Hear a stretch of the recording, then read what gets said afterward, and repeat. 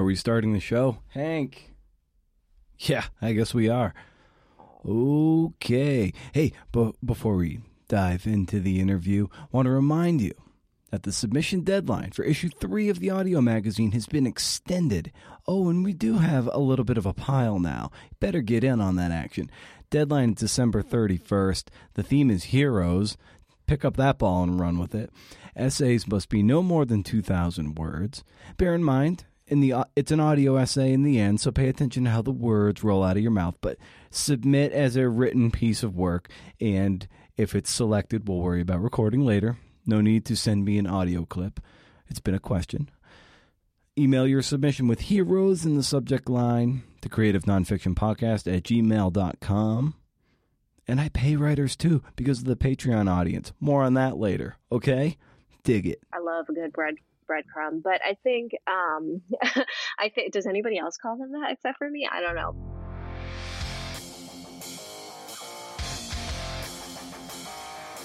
Oh, this is the Creative Nonfiction Podcast, a show where I speak to badass people about the art and craft of telling true stories. I'm Brendan O'Mara.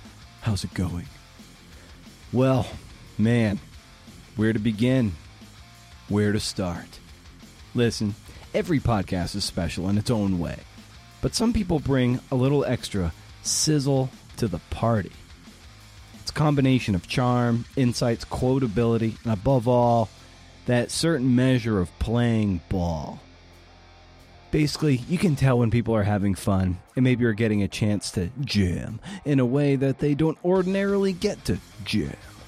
Enter Mirin Fader. Mirin is a staff writer for The Ringer. She's written extensively for Bleacher Report magazine as well. She had 2 pieces from BR Mag earn a notable selection for the debut of Year's Best Sports Writing, the collection formerly known as Best American Sports Writing. One of those pieces is the feature she wrote about Tyler Skaggs, a former Angels pitcher who passed away from a drug overdose. And we dig into the bones of how she reported and wrote that piece. It's What Tyler Skaggs Left Behind. You can find it at Bleacher Report. She's also the author of Giannis, The Improbable Rise of an MVP. The book was at the printers, essentially, when the Milwaukee Bucks won the NBA title. So that she got some serious kind of juice out of that. And the book was on the New York Times bestseller list for a bit. I mean, geez, great stuff. I remember when Rachel Alexandra won Horse of the Year. This would have been January 2010 after her improbable 2009 run. And I was thinking, oh my God, who isn't going to want to publish a book about horse racing now? Okay, so Giannis and Rachel, totally apples to apples. Am I right? Anyway, her Giannis book, great book. And we get into how she wrote it, the style in which she wrote it, the chapter headings. That's all one-word chapter headings, and that's a funny little aside that I get into. In the show, great stuff. We don't talk about ball at all. So if you're a basketball junkie, don't forget your gift bag on the way out. You're probably going to want to leave at this point. But if you're a writer, a journalist, and especially a sports writer, hang tight, because this is the podcast for you. If you head over to hold on. I'm going to sip my red can light lager from Hot Valley, one of my favorite breweries in town, just a second, because apparently I can't get the words out of my freaking mouth. Please wait. Oh yes, that's much better. If you head over to BrendanO'Mara.com, you'll find show notes and your ability to sign up for my Up to 11 monthly newsletter, book recommendations, book raffles, an exclusive Zoom happy hour where I put out the code, and once a month we just hang out on Zoom, have a few beers, and we do that kind of thing. And it's just a list of cool things that I think will add some value and entertainment to your life. Whether you be a writer of memoir, essay, sports, you name it. First of the month, no spam. As far as I can tell, you can't beat it. And you can always keep the conversation going on Twitter at CNFPod and Instagram at Creative Nonfiction Podcast. Also, Patreon is how we subsidize this enterprise by and large and keep the lights on here at CNF Pod HQ. It's free, as you know, but it sure as hell ain't cheap. It's how we pay writers for their work in the audio magazine. Members get to ask questions of guests, and I give you credit for that. There are transcripts and coaching, and the knowledge that you're helping this community. Also, support for the Creative Nonfiction Podcast is brought to you by West Virginia Wesleyan College's low residency MFA in creative writing. Now in its 10th year, amazing. This affordable program boasts a low student-to-faculty ratio and a strong sense of community.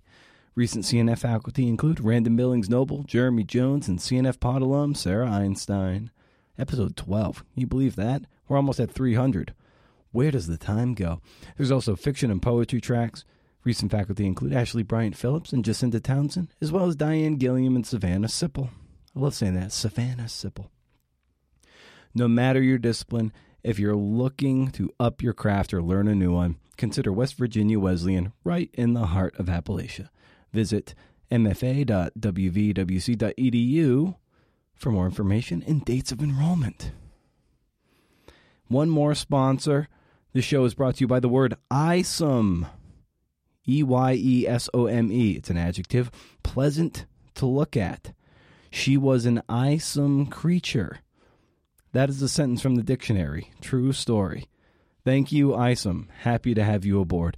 Okay, Mirin Fader is here, and she's bringing the heat, man.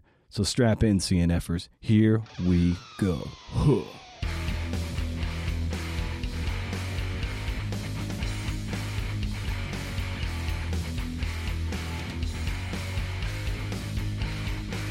Now, just as a weird and kind of wonky jumping off point, like of all things to start talking about is today alone I'm trying not to touch social media at all, and it's really hard. It's just the thing that always nags at the back of my brain. I hate social media by and large, and I try to avoid it, but I'm always pulled into its vortex. And I wonder what your relationship is to social media and how you navigate it as someone in the media and as someone who just wants to get good work done.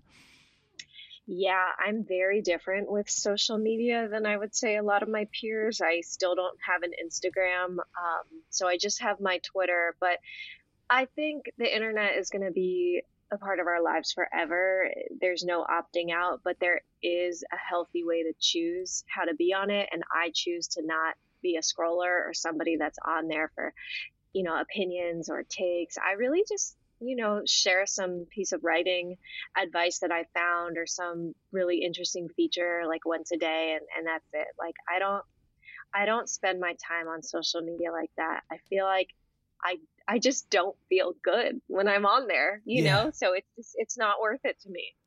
Absolutely. And it's great when you can contribute to the ecosystem in a positive way. Like, you'll retweet a story, something that's inspiring, good writing advice, and then, of course, you'll pop in a story of your own that you're working on. Right. I feel like you have a really, from what I've seen and from your offerings, it seems like it's a net positive for anyone following, but it also doesn't detract from what you're trying to do as a reporter and a writer.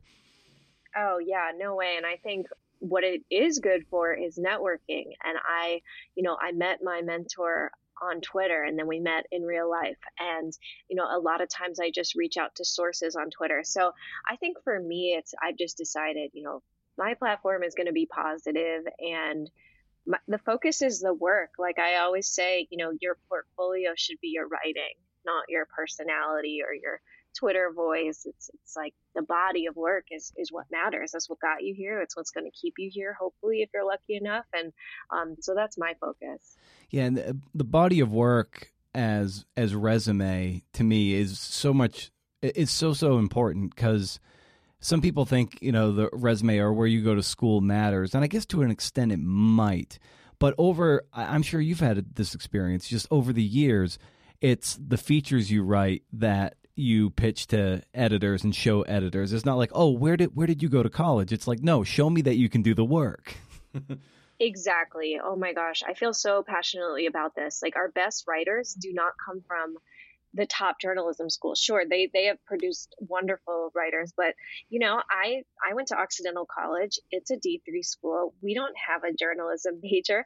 I learned by doing. You learn how to be concise with your words when you're out reporting every day. You learn how to be calm under pressure when you have deadlines every week. And no matter where you go to school, nothing can substitute the best teacher alive, which is doing the work. So yeah, I love talking to students that don't come from traditional journalism schools. I just, there's so many other ways to tell a good story that doesn't come from shelling out hundreds of thousands of dollars. And what would you identify as early growing pains for you as a reporter and a writer? Yeah, well, I think just not moving up. I mean, coming from Occidental College, a school people didn't know about, and also being a woman sports writer, it wasn't like there were many of us, so I started at the Orange County Register, and there's the bottom of the totem pole, and then there was me. I was doing everything that nobody wanted to do. Little League baseball. I did a story on 4-year-old baseball. I did a story on fundraisers, junior colleges, high schools, so I think the challenge was I just felt like I wasn't moving up, and it was really hard. That was 2013 to 2017. It was a really brutal time to be at a newspaper, and I just wanted so badly to be moving up and writing long form features for a magazine. It wasn't happening. And I think the other hard thing was, getting laid off from that job and becoming a full-time freelancer. So I was half Bleacher Report, half ESPN, but I just could not land a staff job. And so, that was a really hard period of time for me. How did you get your foot in the door at BR and ESPN to generate the momentum of that flywheel? Yeah, it was super interesting. I had pitched a story when I was at the OC Register. They said I was allowed to freelance if it doesn't involve Orange County. So I had pitched a story to Grantland, RIP, and they turned it down. Allow me just to cut in real quick. Mirin saying Grantland, RIP. Can I just say how many people, when they recall Grantland, they just say RIP? Mary Pallon, now Mirin. I swear there was somebody else in there. It might have been Claire McNear. It might have been somebody else in the run of the podcast. It kills me and cracks me up that everyone just still laments the loss of Grantland. Even though The Ringer is kind of like Grantland 2.0, there was something about Grantland that elicits the RIP thing. So anyway, we'll go right back to Mirin. I just needed to cut in and say that. But they said, here's an editor at ESPN's email, try them, which was so nice. And so I did that, and that ESPN person turned it down too. But then I had this magical email address, so I just kept pitching, and all of a sudden one article turned into 3, and then it turned into like a 3-year relationship freelancing for them. But again, I wasn't landing that staff job. And then BR Mag, they started BR Mag when I was in my 3rd year at the OC Register, and the editors found me. I don't know how, and they were like, we think you have potential, and they came to LA and they interviewed me, and they sent me on a trial run to Philadelphia to profile Monet Davis, the Little League phenom, who was starting to play basketball. And I did the story, and it was so fun, but I still didn't get hired. So again, I had this relationship, and I just kept freelancing for them, but it wasn't happening in the way I wanted to. And then when I lost my job at the OC Register, Bleacher Report predominantly gave me a lot of work, and they said, do you want to go to Lithuania? You can profile LaMelo Ball. Wow. that just changed my life. I was a freelancer, and I just left for a month, and I came back, and I finally got the job. So that's how that happened. And when you had that ESPN editor's address, and you had that thing, and you were like pitching, what part of you was comfortable always knocking on that door, however frequently that was, even in the very likely event that things would say no? Like, how did you get over the resistance of constantly pitching and not feeling like you were maybe annoying the person and turning them off? I'm sure I was annoying them, but I call it professionally stalking. It's diplomatic, and you got to be a little pushy. But no, I just think I was so determined and I wanted this so badly, and it was really discouraging. It was not easy. It was painful. I felt like I wasn't ever going to break through, but it wasn't going to happen unless I kept at it. And so I think it's just that stubborn persistence. Like, okay, if you turn down three of my pitches, I got three more coming tomorrow. And I think that's what got me through, was like just focusing on the work and letting myself feel discouraged, but not to the point where it stopped me from trying. Yeah, perseverance is so key in this line of work, and you're given that you're a sports writer, and I always lean on sports analogies on the show anyway. It's batting average is something that we see in baseball. We know that 70% failure rate is actually incredibly successful. You're a Hall of Famer. In pitching and freelancing journalism, we don't see the batting average. So when we get bombarded with rejections, we just don't know relative to the rest of the field, like what's good and what's bad. So we often get beaten down by constant rejection without knowing that, oh yeah, maybe 10 or 20% of the time landing a pitch is actually like a really good Hall of Fame batting average. Oh, totally. People really don't realize it. And not even just the ones that you get turned down, but the ones that you report midway through, and then it breaks down for whatever reason, and all that work and that story's lost. Like we could write a book, you and I, on the lost stories or the rejected pitches, or that the whole thing is about failure. Like that's what I think people don't realize. This whole thing is about failure. People are going to reject your ideas, or they accept it but the idea doesn't work out, or you're sitting there, you're writing, it's not working. I mean, this is a very constant thing that you're dealing with all the time, which is why it's really hard. And a lot of people are like, I'm just going to go into TV. And so regarding the Tyler Skaggs piece, he was a left-handed pitcher for the Angels who passed away from opioid overdose and alcohol, and it was accidental death, but no one really knows at this point.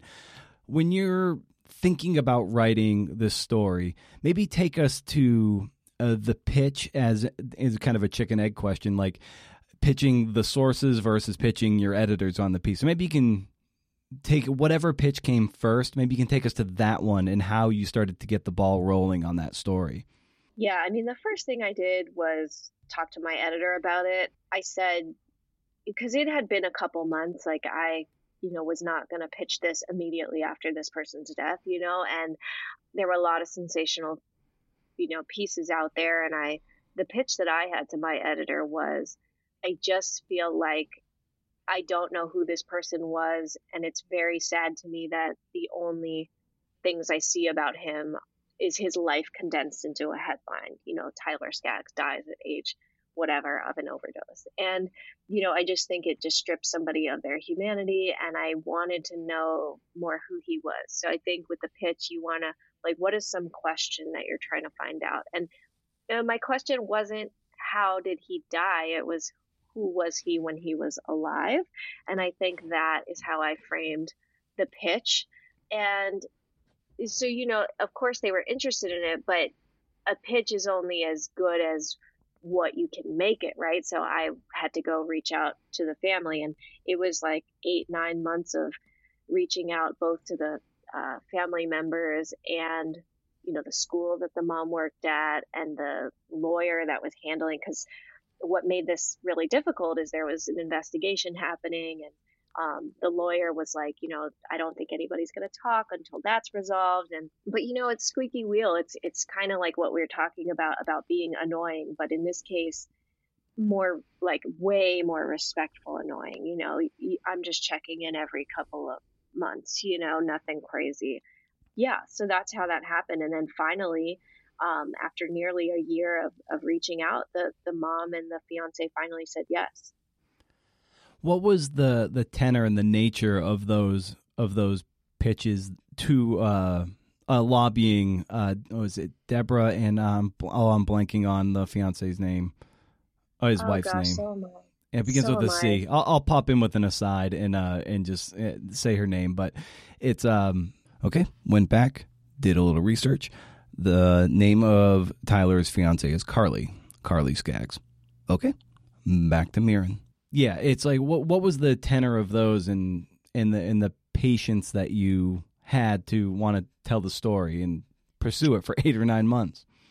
Yeah, just, deeply thoughtful, imagining that I was on the other end of the email and receiving this from some random reporter, how would I want to be greeted? And basically being really honest, not beating around, and just saying like, this is why I want to do this.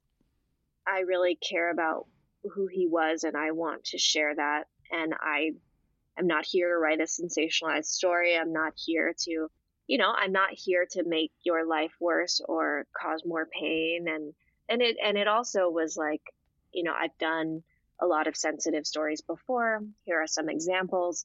I think empathy is my strongest trait as a reporter, and I would bring a lot of empathy to this piece. So that was kind of how I reached out to them. And as you greet them and start speaking with them and interviewing them, what was the reporting process for you, and maybe even tools at your disposal, whether you're a voice recorder person or just a classic notebook and pen person? Like, how are you going about curating that information? Not curating, but gathering the information from them.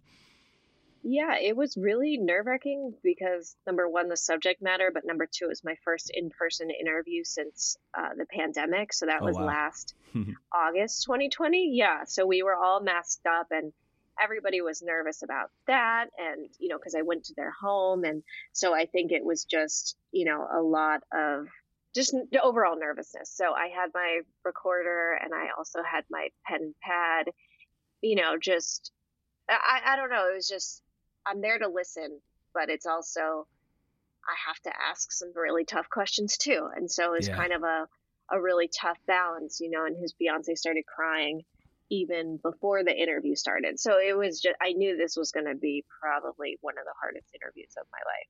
Not that you ever really get comfortable asking, kind of probing questions, but, when you're dealing with this kind of interviewing, you have to be very delicate with how you frame questions because you still want to build character and build scenes, but it's about, dealing with their grief at the same time. So, how have you navigated that?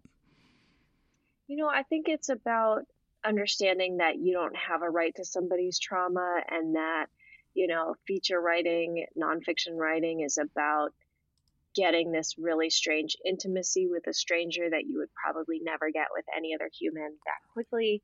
And you can't be so quick to ask these really delicate questions. You have to get to know people and get trust, and that comes from asking questions from a place of empathy, and we didn't really even talk about drugs or the overdose until like a couple hours in.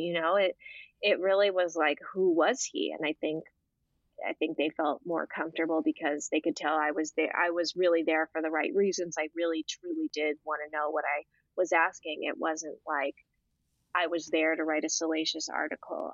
So I think the empathy is a big thing, and being a good listener. It's not always about you asking questions. It's about you listening and what do they look like? How are they talking? There's a scene in the piece about a teddy bear. And, the teddy bear thing only came about because I saw the fiance like holding it. And I thought that was a little, she's a grown adult and there's a teddy bear and you got to ask, what's that? And then that leads to really deep things like, yeah, Tyler's voicemails are on here, so I think that is also an example of there's no substitute for in-person reporting. Yeah. And getting to your point about being a really good listener, I think maybe when we see TV or radio personalities, it never feels like they're listening because the reporter or the whoever, it tends to try to be as big a presence as the person they're extracting information from, which is, as you know, sort of the exact opposite of what you want to do if you're reporting on these kind of stories. So when you're in these conversations, how much of you is pretty much, asking a question as quickly as you can and then just really sitting back and just, nodding and just letting them talk? I mean, I think it depends on how open the subject is, but a lot of it is me when interject, I ask for detail, like, because I'm trying to paint the scene, and it's you've got to get those details in there. And when somebody says they're sad, that's just, what does that mean? How sad? How does that manifest? So I think the questions I interject with are more so to draw out anecdote, because people don't naturally speak in anecdotes. But as far as like how that manifests in writing, I don't like being in the story. It's not about me. I'm old school. Like, the journalist is not the main character. And I think a lot of people, I've only done it twice because my editor made me for the international stories. It just made sense for the 2 LaMelo Ball stories. But for the most part, like, you're never going to see me. And I think these days, a lot of journalists want it to be about them. And, we're in the elevator and we're doing this. And, I'm not important. Tyler Skaggs is the important one. And when you're doing your reporting, you're sitting there for, oftentimes for several hours. For people who think that you just get all the information in one sit down, like maybe you can talk about how often you might have to go back to these people to follow up, to be like, oh, maybe there's a little nugget here that I probably should have followed up on. Can we expand on that? And how often maybe you circle back to these key figures in your stories? I do it a lot, especially because sometimes, especially if it's a sensitive story like this, somebody might be so triggered by recalling a memory that it's like inappropriate to be like, what color was the bed sheet? So I think you have to judge if it's appropriate or not in the moment. So I do tons of follow-up stuff and fact checking, and I just want to like triple check, is this really what you said? Do you mean it like this? Or I think it's sometimes also people don't remember correctly. They might say something and you just want to triple check, and they're like, actually it was this, and so I think that is a huge part of the process. I really think writing, as weird as this sounds, is the least part of it. The most is reporting and following up and fact checking. And how have you gotten comfortable with, and there's often a lot of discomfort involved no matter how skilled you are at it, but of asking difficult and sensitive questions and going to that well? Some people might be really kind of gun shy to go there, but obviously you got to go there at some point to build the right scene and get the right mood. So, how have you, grown in that respect? Yeah, I mean, I think there's always going to be a level of trepidation and uncomfortability with that. And I think that's good. Like, if you're not, that's weird. This is really hard. Yeah. But I think I've gotten better at it. If you report and write every day for the next 10 years, like, you're just bound to become more confident at it. But I'm always nervous. Like, I think the day I stop being nervous about it, I should probably do something else. And I knew, especially in this story, I had to say, like, did you know? Like, did you know he was taking drugs? Like, and I think it's just so hard every single time you ask a pointed question like that. And the seminal quote in that piece about nobody put a gun to his head, like, yeah, that came from me being like, how do you reconcile the fact that he clearly took this, but you don't know much about it? And how do you reconcile those things? That you can know somebody so well and not know this one part of them. And that is a really awful thing to propose, and say. But I think you're not there to be somebody's friend. And I think that's where journalism is in a weird place. I think sports media, a lot of people want to be friends with the people they cover, and social media stars. And at the end of the day, like, you're a journalist, you got to ask your questions. So I think it just progressed from just years of having practice doing that. That part, that's one thing I especially pulled out about him not having a gun to his head, because that's how you end the piece, and it just hits you very unexpectedly that you can feel the anger and the judgment and the blame that Deborah, the mother, is just like, in that moment, she's just like angry with her son for doing that. And It's at what point in the reporting did that come out, and when did you know that that was going to be your hammer? That came out like midway through the interviewing process, but I actually didn't know that that was the hammer for a while. That I had a different ending originally, and my editor was like, I think originally it was like second to last section, and then he was like, "What do you think about making it the last section?" And I was nervous about it, but it made sense because like this is never going to be okay. Like this is never going to be okay. And I think ending it that way is real life. There's a tendency to tie a bow on things in sports writing, and so and so was such a wonderful person. Even like, yeah, I'm sure you've read articles where they're like, so and so's a great athlete, but an even better person. And just stuff like that, just really corny stuff like that. And I think this is a situation where it's like it does a disservice to the story to pretend like it's okay. Like I don't want to be a person that just writes happy stories. Like life is really tough, and this is a tough part of society. I mean, today we're interviewing. I feel like I just saw a headline in the New York Times about like 30% more overdoses from fentanyl this year or something like that. So some article about the rise in overdoses today. So anyway, this is a long-winded way of saying like the hammer is there because that is representation of real life. Mm. And once you've filled up your notebook, you've got your recordings, and maybe you've even gone through the transcribing process, or maybe you go through Otter like I do to transcribe and then go and clean it up. But once you get all that information, what is your next step when you're starting to curate and try to organize this information? I make a list. I say, what are my best images? And by images, I mean anecdotes, details, stories.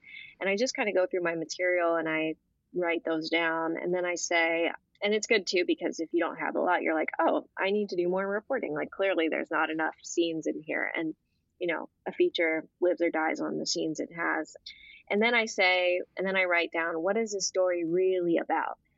So it's, Tyler Skaggs is not just a story about a person that died. It's about who was he when he lived. And it's a story about regret. It's a story about loss. It's a story about confusion. It's about being unable to reconcile your current situation. So once I know what it's really about, I can kind of take that list of scenes and images and try to put them into a loose structure that makes sense to me. And so then I move them into this structure, and then I start writing, and, oftentimes the structure I pick doesn't work, and I end up moving a million things around like Twister. And so it's just, it takes, I'm a slow writer. It just takes a very, very, very long time for me to write. I oftentimes actually start in the middle. I never start writing from the top.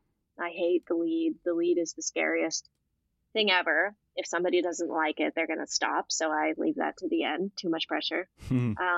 So yeah, I start from the middle and then I go down, or I start from the middle and I go up. That's great. When I spoke to Susan Orlean a few weeks ago, she's very big on getting the lead right, and then it cascades from there. So it's really great to hear your input, that you kind of save it for the end. And I almost like saving it for the end because you can almost plant some clues in the lead of all the stuff that you've written already.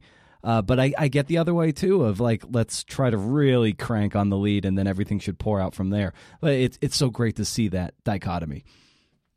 Yeah, I mean, that's a great point about like the clues. I love a good breadcrumb, but I think does anybody else call them that except for me? I don't know, but oh, absolutely. Gold coins or breadcrumbs, absolutely.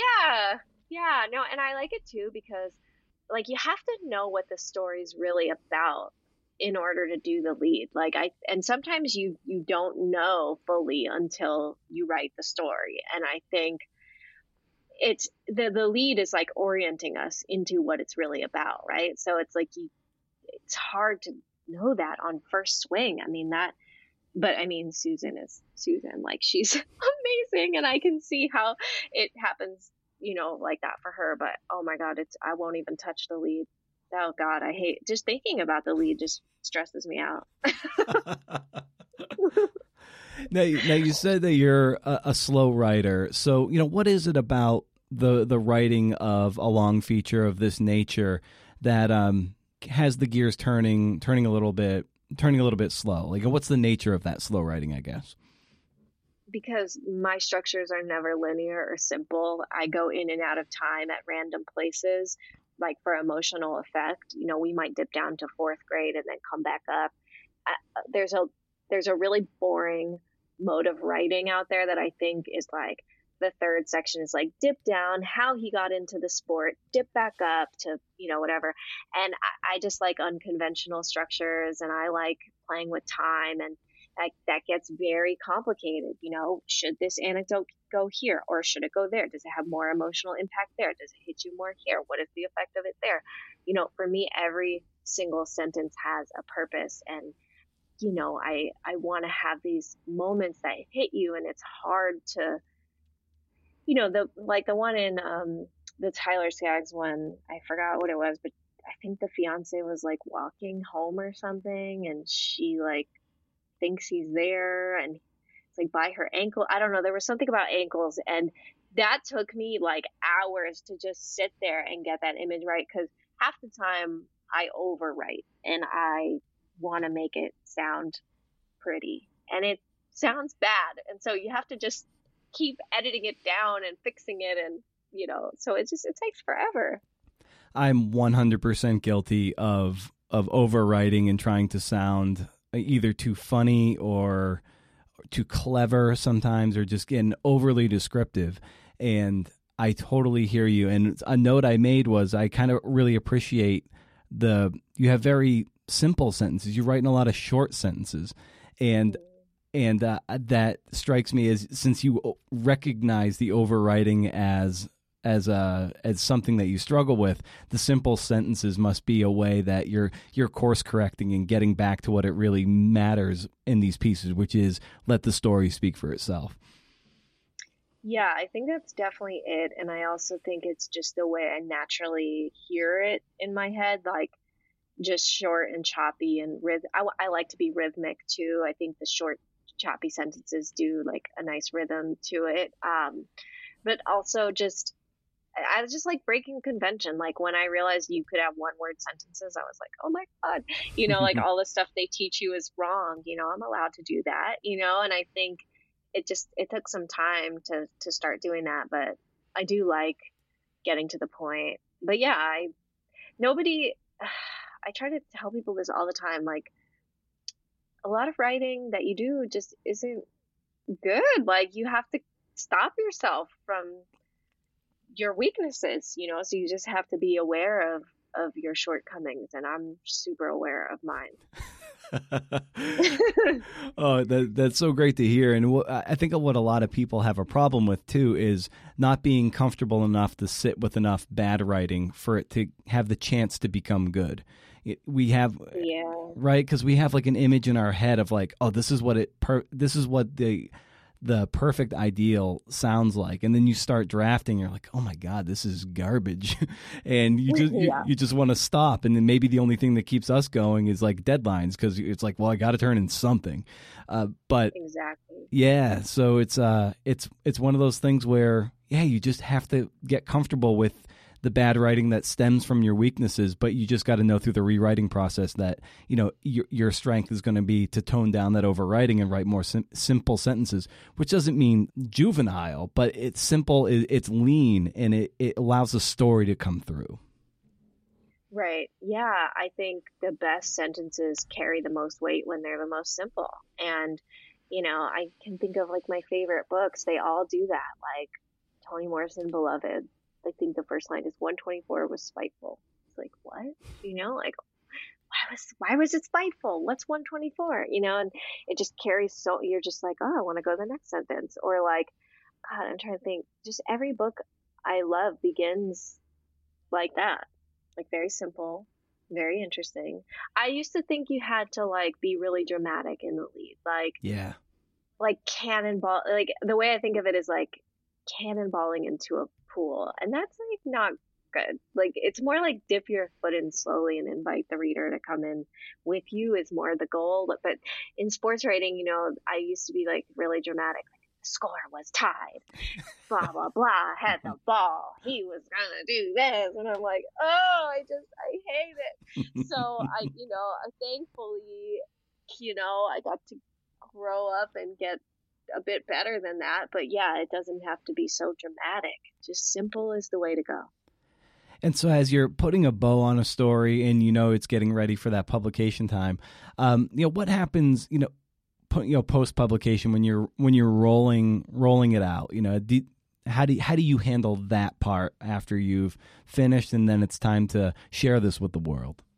I mean, I feel physically exhausted. Like when I turn in a story, I'm like, oh my God, like I need a day, and because it pulls everything out of me. I get really nervous the night before, like what if you doubt yourself. I'm never like, wow, that story was so good. Can't wait for people to see. Like when people, when people tweet like, can't wait for you guys to see what I've got cooking. I'm like, ew, that is so bad. Yeah, what's I've wrong never with you? I'm like, I just don't understand. I never in my life have been like that. I'm more like, wow, I'm surprised people like this or surprised people read this. I think for me, it's like, I don't really care what people think about. I mean, of course, I want people to respect me as a writer, but I don't like, I'm just not seeking that. I'm more like, did I get this story correct? And by correct, I don't mean did I spell all the names correctly? Did I understand this person's soul and what keeps them up at night and what the hell they're dealing with right now? Like that is a very tall task.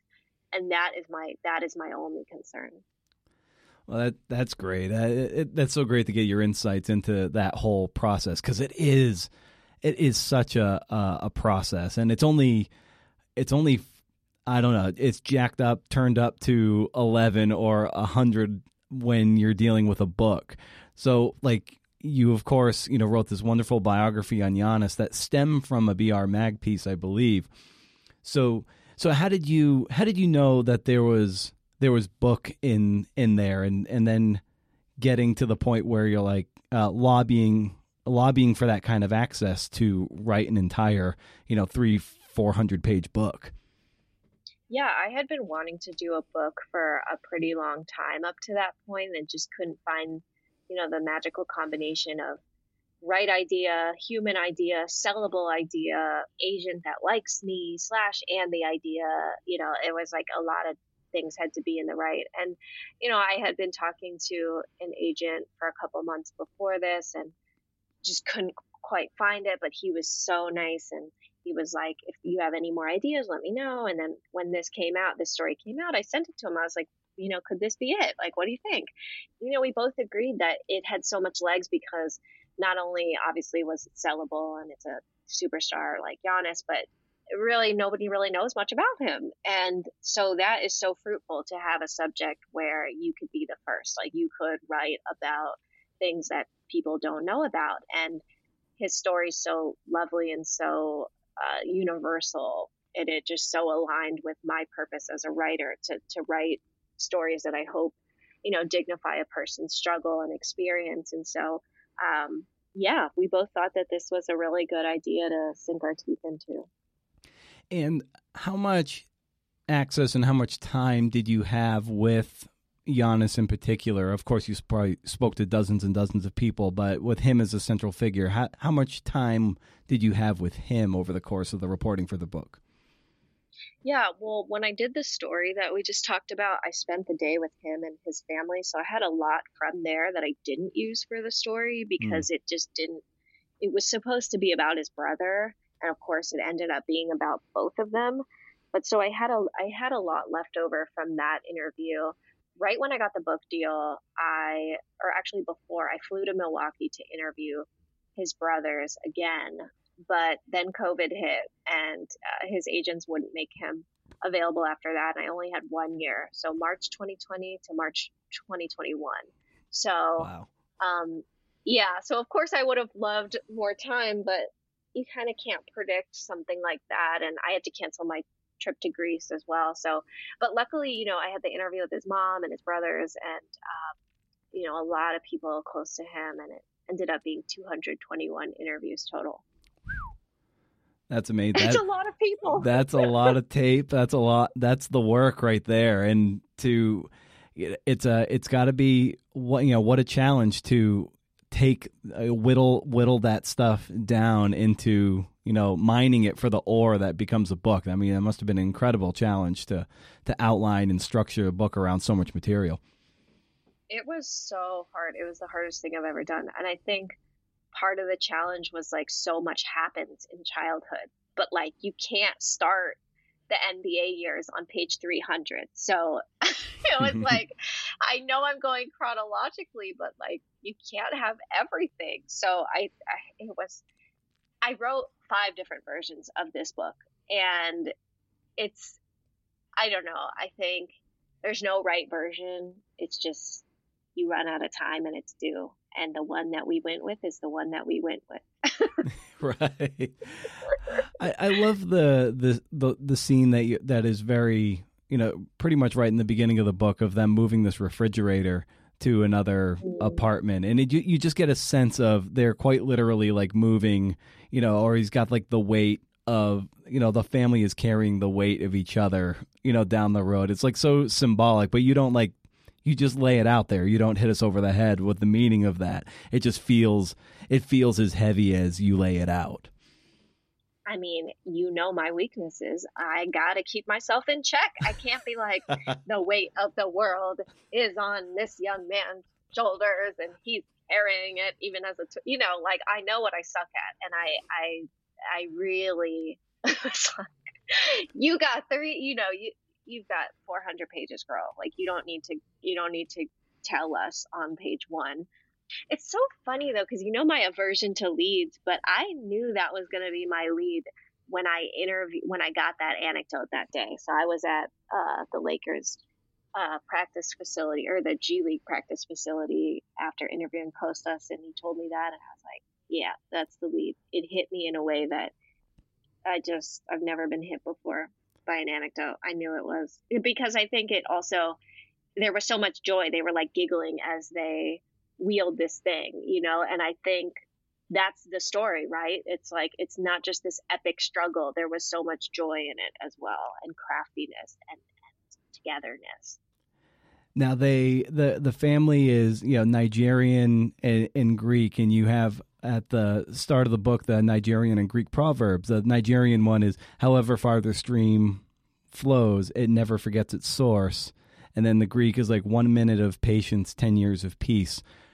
When did those, strike you and hit your ear and you're like, oh, wow, this is going to be the perfect way to really symbolize the struggle of this family? I think that was way late in the game, actually, like probably a couple months before it was due. I always knew from the beginning, I knew I wanted to have 2 different proverbs, one Nigerian, one Greek, because I knew that was a central tension, not even a tension in the book, but just like a central thing that he's grappling with.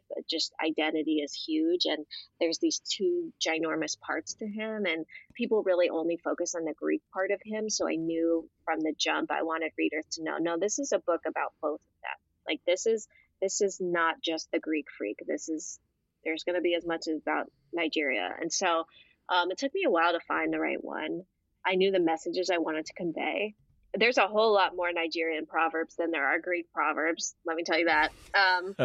So I had to find the right one. But, as a lover of literature, I live for the epigraph. I just love what people choose, and just things that like you would never think of when somebody pulls out a poem from the 1600s as their epic. I'm such a nerd. So I was like, this has to be perfect. I love it. And there's a part in the book too where, when Giannis is being scouted, and a lot of GMs are trying to say like, oh yeah, we all saw the potential there, but the fact is like it's still a diamond in the rough thing. And but you wrote that it took several weeks of coaxing to get Danny Ferry, who was with Atlanta. I don't know if he's still with Atlanta, but he was at Atlanta at the time, to talk about Giannis, about the draft for this book. So, what was that process like to get him to speak openly? Because he was on the Giannis bandwagon and wanted to draft him as much as the Bucks did.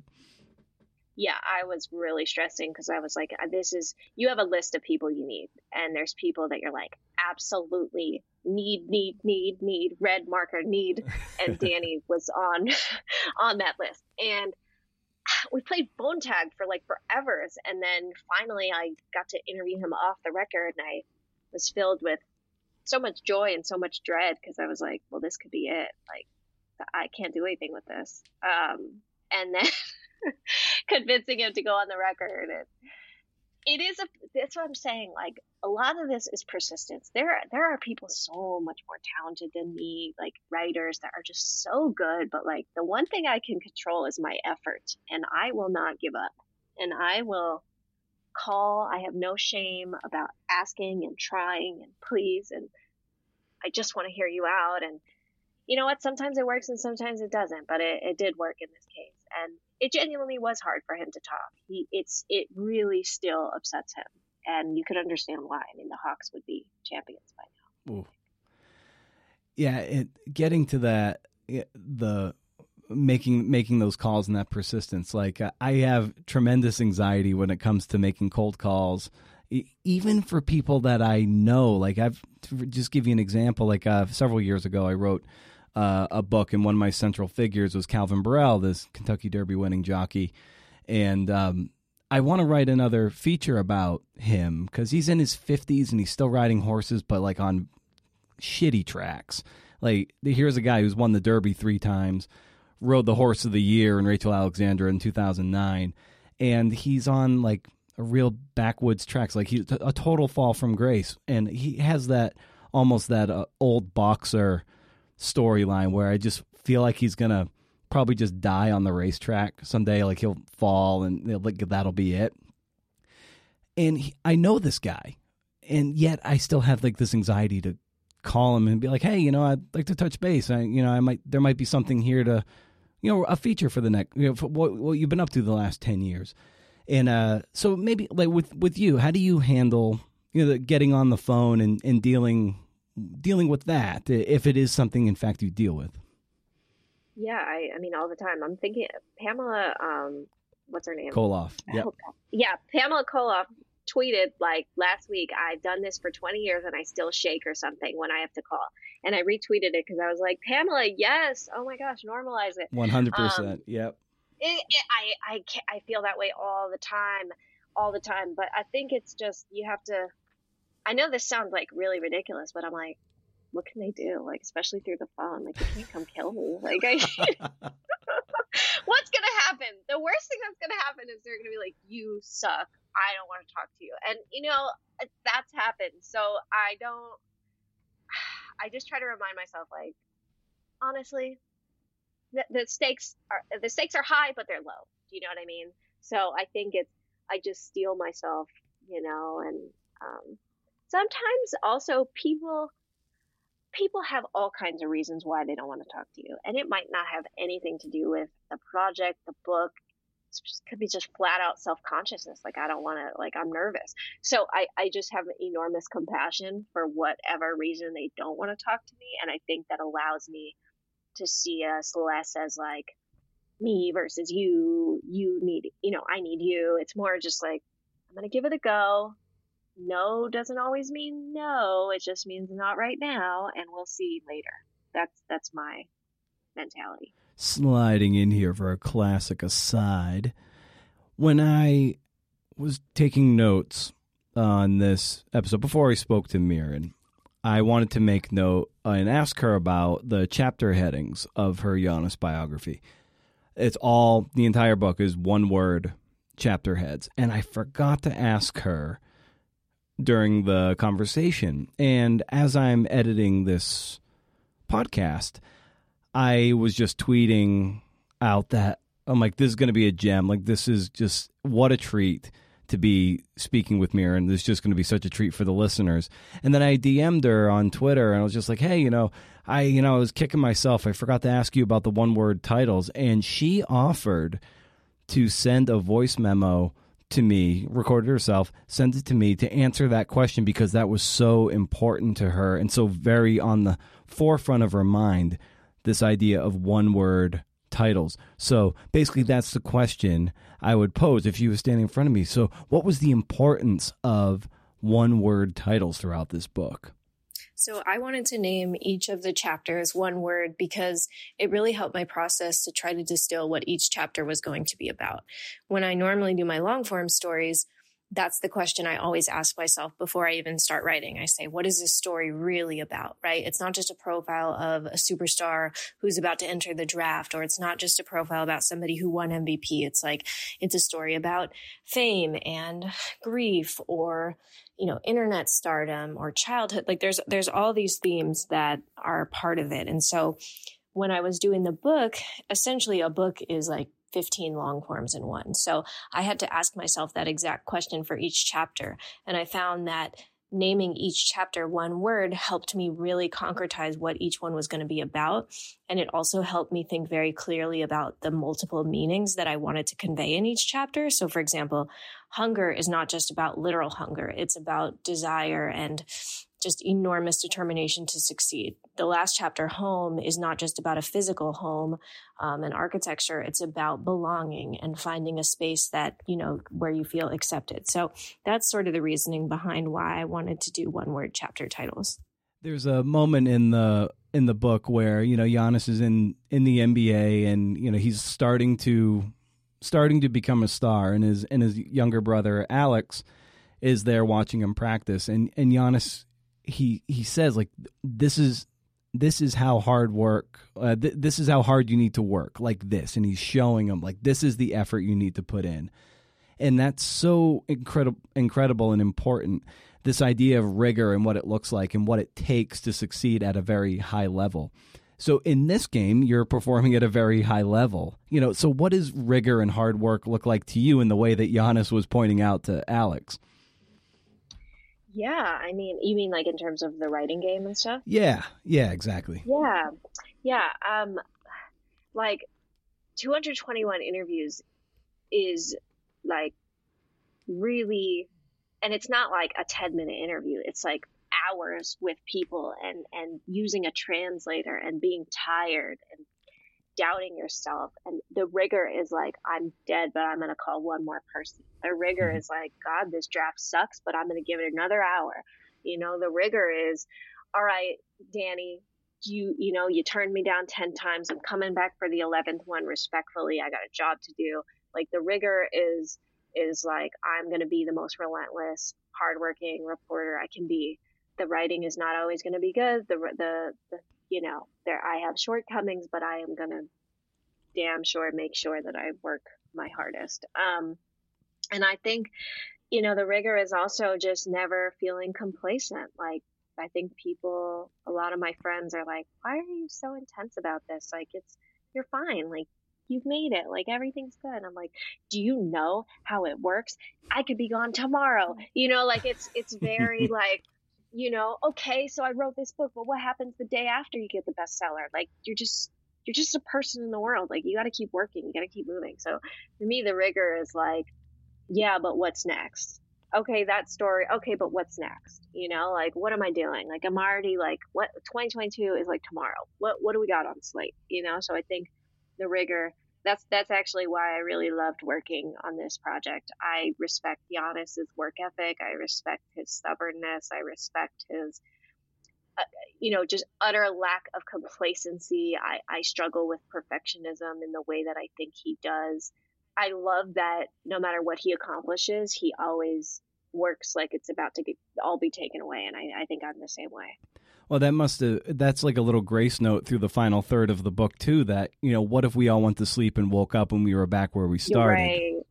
Right. That's my favorite quote in the whole book, because even when he's at Chick-fil-A, he says something like, what if I got to hold the trophy, because what if it's gone tomorrow? Or so, I don't know what he said. And he was joking, right? But from working on this project, I'm like, not really a joke, Absolutely. Yeah. It really just echoes what you're saying too. Cause the book comes out, it definitely gets that nice boost that, they win the title. And so you're putting the finishing touches on this book and they win the championship. And it's just like, oh my God, you're going to get that juice from it. But still there's that thing like, Yeah, but what about 2022? What next? I have to keep this going. Right. No, I know. I'm already like, well, what is book number two? Like, I I'm ready to roll, you know. I spent the last like 2 months trying to come up with book number two, and it's but today I had a talk with one of my mentors, like, but what about this idea? Is that better than that idea? You know, like I'm past the honest world. Like I'm ready. I want to do like 10 books or something crazy. I'm like ready to roll, you know. I'm when you work so hard on a book or a story like I do, you put your whole mind, body, heart, soul into it. When it's over, it's over. You know, like you're ready for the next. And to that point of having so many, maybe so many straws to choose from, but I love this scene that you recreate from the Honest Book when Kobe Bryant was giving him advice and he says you always got to be a kid. And Hmm. and what great advice to approach things with fantasy, creativity, always asking questions and asking why, you know, and that gets to the crux of the animating force of what it means to be an artist and a writer of these kinds of stories. So is that kind of the approach that you're taking as you're looking to take those next steps in your feature writing and of course your book writing? Yeah. Wow. I love that question so much. It's so true. Totally. I am a person that's very curious and I think constantly about things like that. Like, well, why did he go there? What happened there? And there's so much stuff to find out, you know? And like, that's why I love books. We could both start right now and try to read every single book in the universe. We'd never finish in our lifetimes, you know? There's too much good stuff out there. Like, I'm just obsessed with finding out more. And curiosity is really, I learned that actually when I was at the Orange County Register. I was writing about like a 50-year-old man that his life goal was to attend every MLB park, and he's like lives in this modest home in Yorba Linda out here. And I was at his house, and it had been like an hour of asking about all his memories from the different ballparks. And he's like, "You probably have somewhere to be. Like like it's okay to leave, but you won't hurt my feelings." And I was like, "Dude, what are you talking about? This is so fun. Like, I want to hear more." And he was like really surprised that I was so curious about his life. Yeah, and I don't know. After that point, I was just like, "Damn, I am really curious. Like, I really do want to know." And I think curiosity is it colors everything. It's your willingness to say, "No, I'll say 7 more hours to talk about random ballparks of baseball stadiums." Okay, and I love that. Oh, that's wonderful. And I wonder too, it seems like you're just, you know, you're really as much as you've done, you're just getting warmed up and there's so many you're probably just champing at the bit to tell so many great stories in sports, right? Longer stuff, more ambitious stuff. So, like, what is your relationship at this point in your career to ambition, and maybe how does that compare to what it was a few years ago? You know, that's always something that kind of changes around us. I have so much ambition. It hurts. Like that has always been me, but it's changed in that my ambitions have changed. I mean, I used to want to, I don't know why I was obsessed with this, like this idea of like, I want to be the best ever. And it's like, that is so dumb. Like, what does that mean? Right? Yeah. Like the best of what? Who decides that? Is there a sports writing authority that's going to make that clear?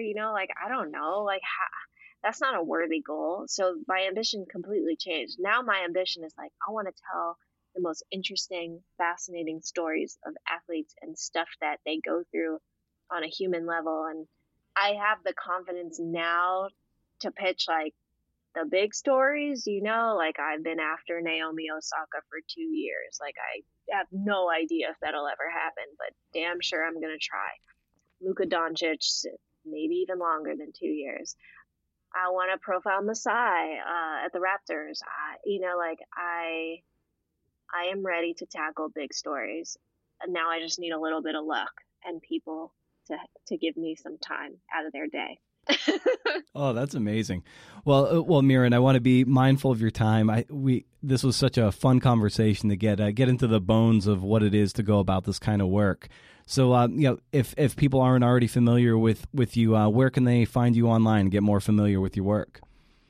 Yeah, well, first of all, thank you so much for having me. I mean, I love nerding out on process, and this was just one of the coolest interviews I've had in a really long time. So thank you. Yeah, people could just find me on Twitter with my nerdy writing clothes there. It's just Mirin Fader. And I spend a lot of time on my website, mirinfader.com, where you can find all of my work.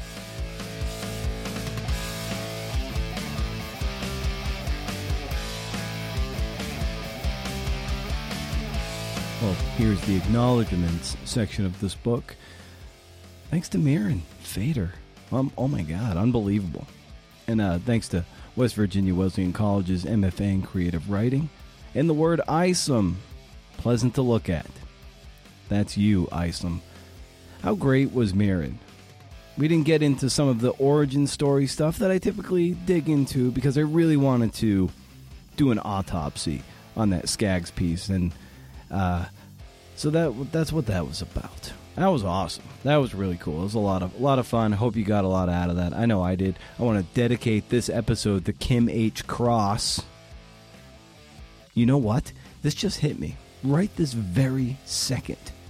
You know how books have a dedication? I think I'm going to start dedicating each podcast to someone. I mean, why not? Priority is going to go to the Patreon crew. So as long as you sign up for at least tier 1, you'll eventually have a podcast dedicated to you. Oh, that's brilliant. I like that. I'm going to do it. If you want an episode dedicated to you, become a Patreon. Become a Patreon. Let's do this. Let's do this right. Become a patron at patreon.com/CNFpod. Shop around. Transcripts, coaching, editing. You can ask questions of guests. There's a lot of cool things you can do, and also you have the knowledge that you're supporting the community. So those dollar bills go into the pockets of writers to make the audio magazine possible. Regarding Mirin, you can follow her on Twitter at Mirin Fader.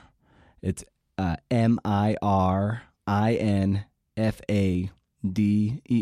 and she's mirinfader.com. You can see lots of her clips, her body of work. This past week, I was lacking in focus and motivation. Not sure why, but got to stay on brand.